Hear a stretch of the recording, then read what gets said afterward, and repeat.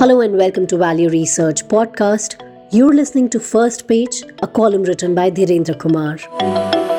The power of negative selection. What looks like a safety-first approach to investing is actually profits first.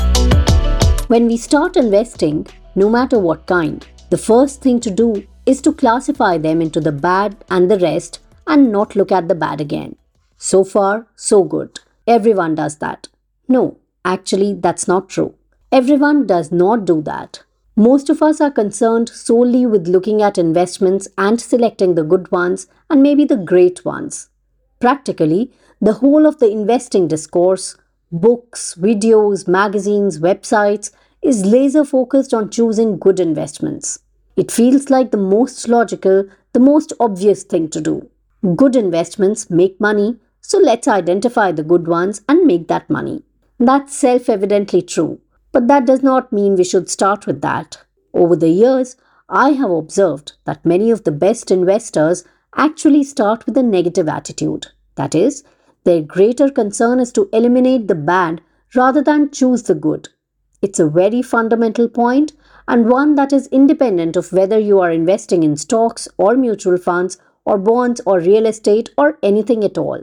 In fact, it's generally true of many things other than investing also. I recently interviewed Samir Arora, who has just launched Helios Mutual Fund in his second innings in the Indian mutual fund industry. In the 1990s, at the dawn of India's contemporary post-liberalization mutual fund sector, Arora was the chief investment officer at Alliance Mutual Funds in India. His equity fund's remarkable performance significantly bolstered the appeal of Indian equities for a fresh cohort of investors. Later, Alliance sold off its Indian operations to what became Birla Sun Life AMC. Arora then relocated to Singapore, founding his hedge fund venture Helios, focusing on Indian stocks.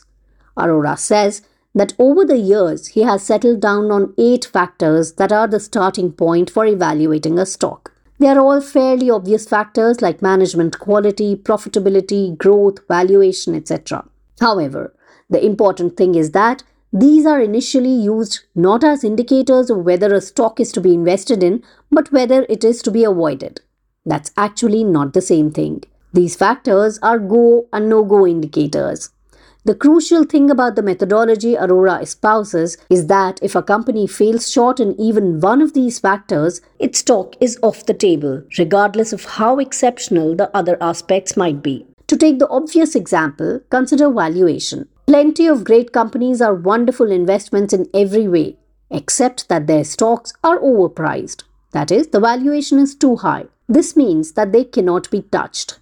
This disciplined strategy ensures that investors avoid potential pitfalls even if they seem alluring at first. Instead of getting swayed by a majority of positive indicators, they are taught to be cautious and discerning, understanding that one weak link can jeopardize an entire investment. In the volatile world of equity investing, where emotions often cloud judgment, having such clear-cut criteria can serve as an invaluable anchor.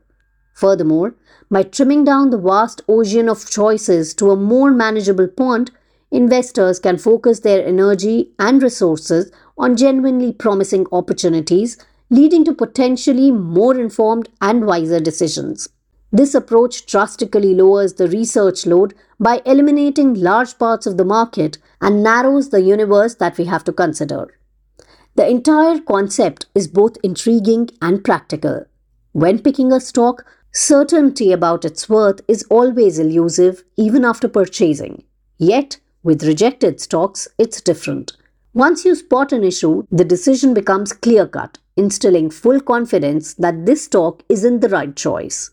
Thus, approach stock suggestions with a skeptical lens. Begin by seeking reasons why it might not be a wise investment. This sounds like a caution-first approach, but it's actually not. It directly leads to better investment choices, more confidence, fewer nasty surprises, and higher investment returns.